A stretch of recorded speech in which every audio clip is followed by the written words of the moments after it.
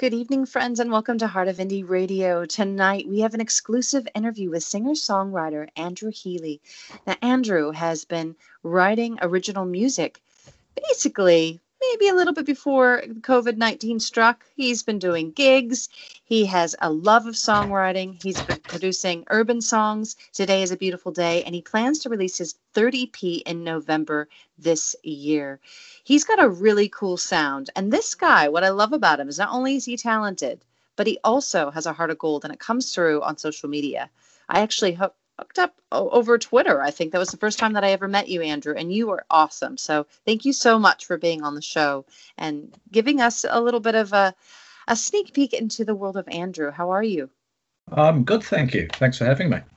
Thank you so much. And I'd love to know, you've got quite a lot of music out there, as I mentioned in the previous segment. You worked on some original music several years ago, but then you kind of had a break and you were doing cover gigs, and then lockdown, you returned to your first love, which is songwriting. And I think that's really cool. So I'd love to hear more about your journey with, songwriting and as an artist, and how you got your start in music in the first place. That would be really cool to know.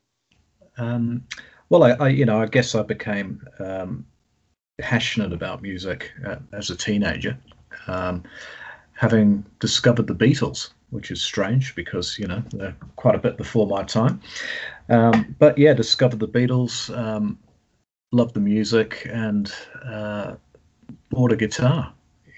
And from there, I eventually, after a year or so, joined a covers band. It was where I started. And did you think, like, when you started playing the covers band, was it something that you loved doing instantly, or was it sort of, what was the motivation? Was it just the music or the feeling?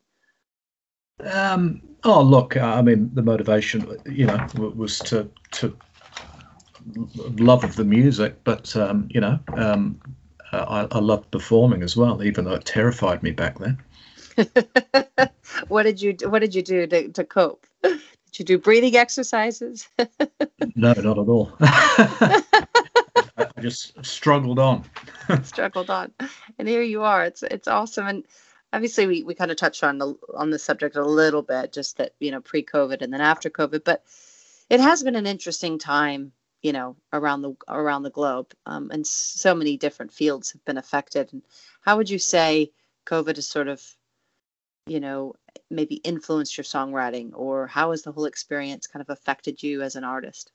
Well, prior to COVID, I was, because the two EPs that you mentioned in your intro, I recorded them quite a while ago, several years ago. And basically, for quite a period of time, I've been basically playing covers. So, that's playing, I was a wedding singer and, doing weddings, playing corporate gigs. And that was great. The money's pretty good and it's a lot of fun, but wasn't doing any of my own original material. But when COVID came along, of course, those sorts of gigs weren't available anymore.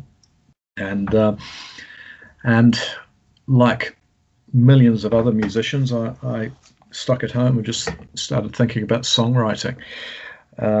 So unfortunately, it was towards the end of the lockdown in New Zealand that I actually decided to actually do some songwriting. I spent a lot of time watching Netflix and wasting time. But towards the end, I sort of thought I'd like to get back into it. And the motivation, basically the inspiration for my songs for the first batch that I wrote, towards the end of lockdown and afterwards, basically about my experiences during lockdown. Like my first single, "The Sun Is Up," is about taking a walk in the neighbourhood during lockdown, and it talks about the silver lining, if you like, some of the good things about lockdown, how everything sort of slowed down, everything was quiet and peaceful. And I don't know whether it's peculiar to my part of the world, but everybody seemed happy and friendly. And it was like there's a camaraderie between neighbours. Yeah, I would definitely say that you're right about that. That after we didn't have it that bad here in New Zealand, compared to a lot of places. But when those two big lockdowns happened, I think we kind of all grew to appreciate being able to get out of the house and go for a walk. And even people that weren't really into, exercise or walking, maybe they had never had the time. Those were the people that, you could, if you ran into them on the street, they were smiling. Of course, you couldn't give them a cuddle or anything. You had to like wave from far away. But so many people were, like you said, joyful. And I think there was certainly a spirit of like, wow, this is a different time, but we're taking the moment to breathe deeply and be out in nature. And I think there's been a big appreciation for the world around us. Certainly, like you said, it kind of changes your perspective when life is throws you curveballs like COVID. I'd love to know if there's maybe some stories or something that maybe happened to you on the road or in a performance that you'd like to share, or maybe even some advice to perhaps some other artists that are, out there tonight that are kind of tuning in and wanting to know, am I going to be okay, Andrew? Well, I'm not sure if I'm the best person to give advice. I mean, I'm very much, as far as my original music goes, I'm very much starting out, really. But what's occurred to me and is that these days, we have all the tools available, really, to get it, to make our own music and to get it out there to people. I mean, with my music, I recorded all in my home studio, and when I say home studio, it's essentially my office. So I'm able to do that, and then through social media, get it out to the world. And so I think a